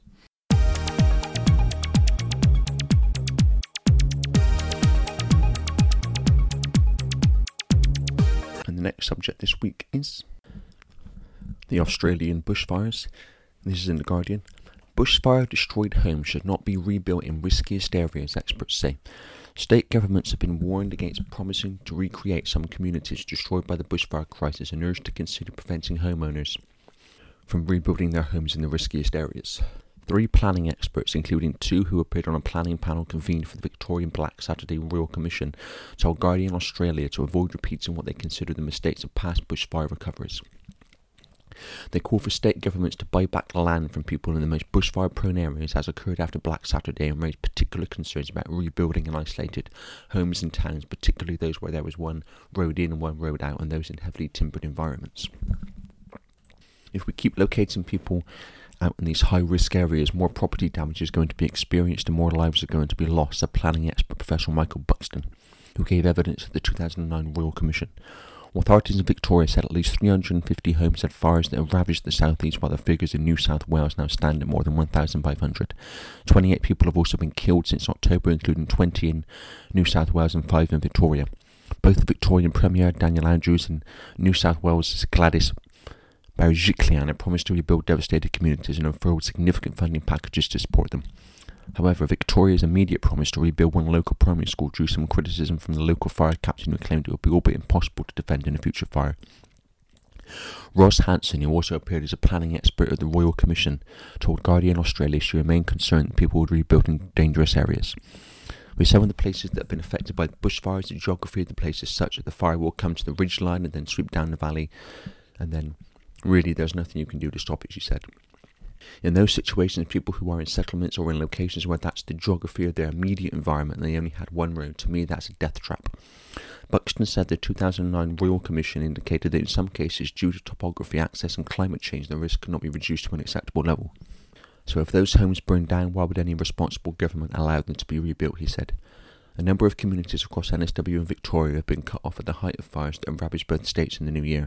Thousands have been evacuated in towns where authorities have said they will not be able to protect them. Professor Alan March at the University of Melbourne told Guardian Australia he was certain there will be homes that authorities will later rule cannot be rebuilt. I'm sure there will be some areas where that will be the case, particularly remote locations or locations on extreme slopes next to extensive areas of bushland and forest, he said. March, as well as Buxton and Hanson, declined to name any specific areas where they believed homeowners or local authorities should not rebuild, but he said government should consider relocating public facilities, roads and realigning lots and boundaries and the like. Buxton pointed to the example of Wye River in Victoria, which was rebuilt after devastating fires in 2015, as one he hoped the government did not repeat. If there was an area that should not have been allowed to be rebuilt, it was that, Buxton told Guardian Australia. The government could have actually spent that amount of money on work to allow for the rebuild, just buying back the land because the house was covered by insurance. Hanson said she remained concerned about Marysville, a town in Victoria's Yarra Valley. She told the Royal Commission should not have been rebuilt after Black Saturday. She said any buyback scheme should be voluntary, but in cases where people wanted to rebuild, the requirements should be very stringent. I've even said that in some cases it should be mandatory that they have bunkers in that particular settlement. The owners of 198 properties applied for this scheme and 138 were deemed to be eligible. Of the 138,116 have settled or are about to settle with the government. After more than 2,000 homes were lost during the fires, the Victorian government said its buyback scheme cost $25.6 million to buy 116 homes. About 200 applied, but not all were eligible, as the homes needed to be within 100 metres of significant forest. March acknowledged that such schemes were expensive for the government and challenging for local communities who would take years to come to terms with their loss. It's not a simple process because it requires people to engage with formal systems they might not be ready to engage with when they're suffering from the effects of a bushfire, he said. Well, I talked about the California wildfires in episode 44 part 1. I said that if there are plans announced to build a new high-speed rail network in the area, then that points, along with claims of directed energy weapons and people reporting seeing beams of light around the time of the fires or before the fires, to the United Nations Agenda 21 being at work. I talk about Agenda 21 in episode 18 and its offshoot Agenda 2013 episode 36. This applies to these bushfires. The cult's agenda is to get people off the land and into the city, as I explain in episode 18. It's interesting this article talks about roads because Agenda 21 involves changing the look of countries physically in terms of roads and access to certain places and regionalising countries, and it's all part of Agenda 21. Looking at photos of these bushfires, the aftermath photos look remarkably like the California wildfires, and the cars are damaged and paintwork has been stripped off the car, but next to the cars are trees still standing, and if there was a regular fire then trees would be destroyed. Directed energy weapons seem to be more discriminatory about what they destroy, whereas a natural fire just blazes indiscriminately. We should always keep in mind that society is agenda-driven, not people-driven. The cult directing society is only interested in its agenda and, through elite Zionism, implements its agenda, placing elite Zionists in positions of power and influence to achieve it. Nothing is off limits in terms of the actions of the control-freak cult. It just wants to achieve its agenda and the control that comes with that.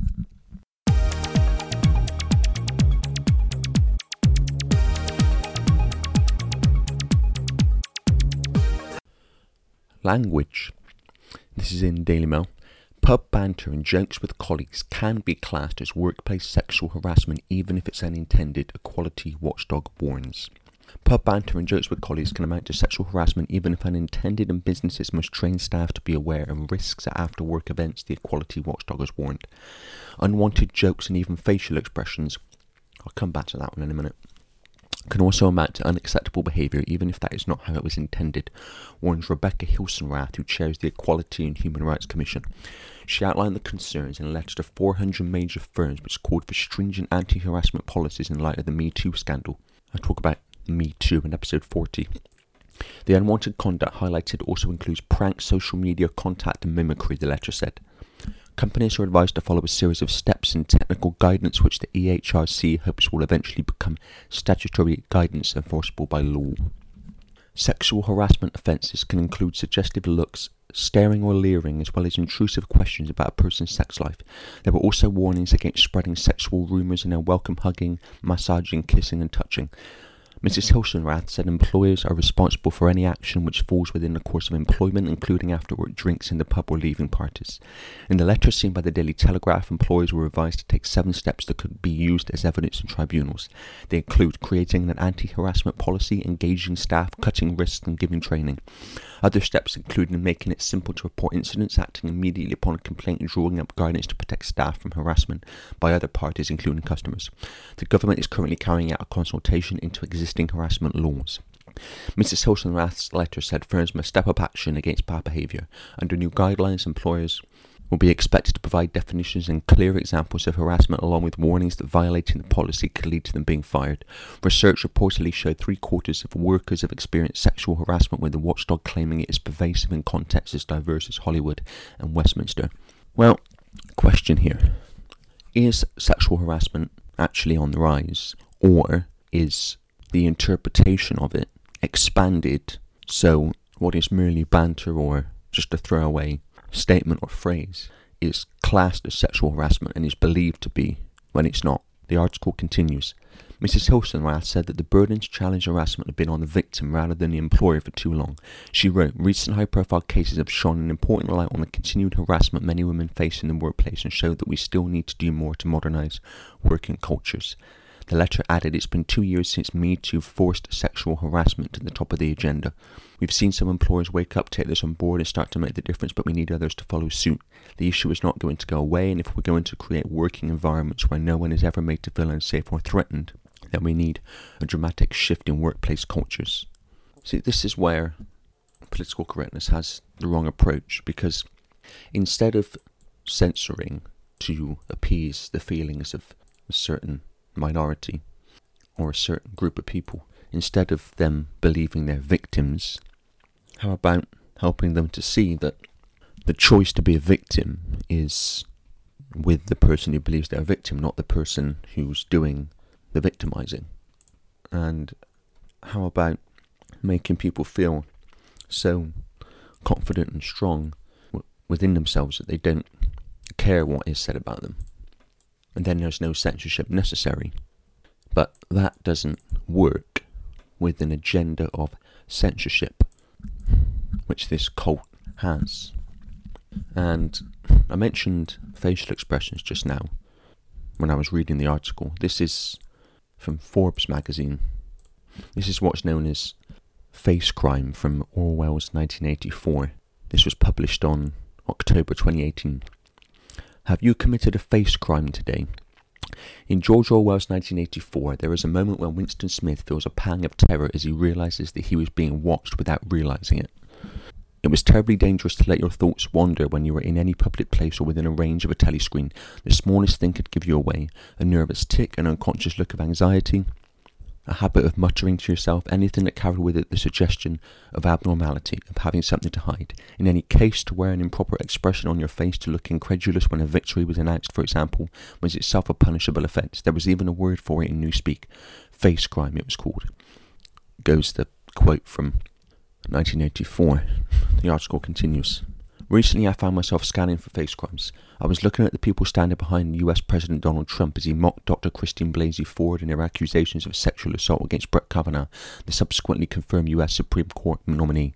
Even some of the president's supporters in the US Senate were balking at his comments, or at least they said they were, albeit in carefully calculated statements. I was interested in this group's spontaneous reaction, the president's blunt comments as captured on video. Who were these people, and were they supporting President Trump on this contentious issue, I wondered. Well, there's a lot of questions to ask about that Brett Kavanaugh situation. But anyway, the article continues. Using face recognition, we can know many faces are identifiable using available datasets containing billions of tagged photos. By gauging video sentiment on contentious issues, much else could be inferred about their general attitudes and preferences. Initial sketches could be enhanced with insights gleaned from other public data, including other public events. Organisers already policed their crowds. Take, for example, the plaid shirt guy who was recently removed from a Trump rally for, as he described it, not being enthusiastic enough. Where might this lead? Organisers could easily analyse footage during and after rallies to know who their most enthusiastic supporters are and who are not. With rudimentary social network analysis, holders of unacceptable sentiments could be outed to families, friends and co-workers. Employers could judge the sentiments and actions of their employees both at work and other videoed settings. Isolated instances such as when protesters were fired after being identified at the white supremacist rally in Charlottesville, VA, could happen on a regular basis. It doesn't have to stop there. Consider a recent example from China where a smart eye system monitors students' engagement and emotions in the classroom. Next, pair this with China's recently launched social credit system, which it could control, among other things, students' access to top-notch schools. One can easily imagine how improper facial expressions might slide down the slippery slope to become punishable offences. I've said before that the agenda is to build a surveillance state. And, of course, when you say that, people don't always know the extent you're talking about. Well, I mean a surveillance state on steroids, and then some. Silicon Valley alone already has the greatest concentration of surveillance and censorship power the world has ever seen, and that's just in one concentrated area in California.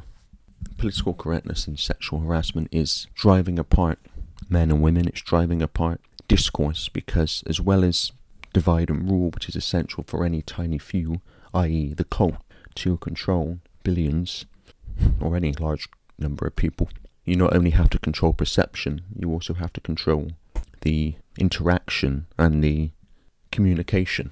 And of course this happens through social media massively. And another reason for driving apart discourse is, look at what happens when you go out socially. You can have a whole table of people apparently socialising while being on their phone, not talking, not drinking, not eating, just out on their phone. You could have stayed at home. The relationship the cult wants is not human and human, it's human and machine. And that's why we have this addiction to technology now. And the assistants like Alexa and Siri, seed funded by DARPA, the cult in other words. It's all about preparing the human and machine relationship. And if you look at the different areas of political correctness, they are actually areas of the agenda, the cult's agenda. For example, the idea is to destroy culture and replace it with a monoculture. And I talk about that in episode 46. So what you do is you manipulate students, a university or college as they call it in America, to seek to erase certain historical figures or events from the curriculum, often white people. And when at Christmas, for example, you hear a story of Islamic people, apparently we're never told who they are, as we're never told who anyone is who complains about anything of political correctness. And it's often actually not the people themselves who are complaining, it's people on their behalf who are not part of that group. But you'll hear a story, for example, that Islamic, especially here in Britain, I don't know what it's like in other countries, Islamic people have complained about some Christmas kind of maybe Christian in style imagery or symbolism, and so it was taken down or it was removed or it was replaced or whatever because it's the politically correct thing to do. That's all part of changing the culture. And it's the same with sexual harassment, because the idea in the end is that sexuality and gender are designed to no longer exist, and procreation between man and woman as we've known it up to this point is designed to no longer exist, as designer humans, synthetic humans are the replacement. So the different areas of political correctness are actually areas of the agenda. Feminism is massively connected to the Rockefeller family, one of the cult family bloodlines. It's all part of breaking up the family and getting women into the workplace so they can be taxed like men. So all these different areas are part of the agenda. And that's not to say that I don't support independent women, as women should support independent men. I mean, it's an obvious thing to support, but there's an agenda here, and that's what needs to be understood. I don't support sexual harassment, but there's an agenda here, and policing the language is part of that agenda, as well as the bigger picture of sexuality and gender no longer existing in the end. And when you look at words that are targeted, they're words that relate to culture or sexuality or that which is targeted under the cult's agenda. For example, you'll notice how certain words relating to skin colour are targeted, because that obviously has a connection to culture. So you target that because you don't want that, you don't want culture. So you change the language, just as they're doing now with gender, same thing. And political correctness is used to achieve the cult's agenda and silence exposure of the cult's agenda. So we're doing it, but if you say we're doing it, you're a bigot and whatever else that comes with that. Whatever phobia or ist you are, and you need to be censored therefore. See, this is why understanding the agenda is so important, because most people would just look at the story. Well, some would see how ridiculous it is, but a lot of people would look at it, especially the progressives, and they would see that sexual harassment is being targeted and dealt with, and that would seem to be a good thing, unless you know the agenda behind it. There's two levels of knowledge, and if you know the second level of knowledge, then you can see world events in a very different way, and that's what pay-per-view is all about. So that's it for this week. That's the news, that's the context and connections, that's pay-per-view. More to come next week. Until then, goodbye.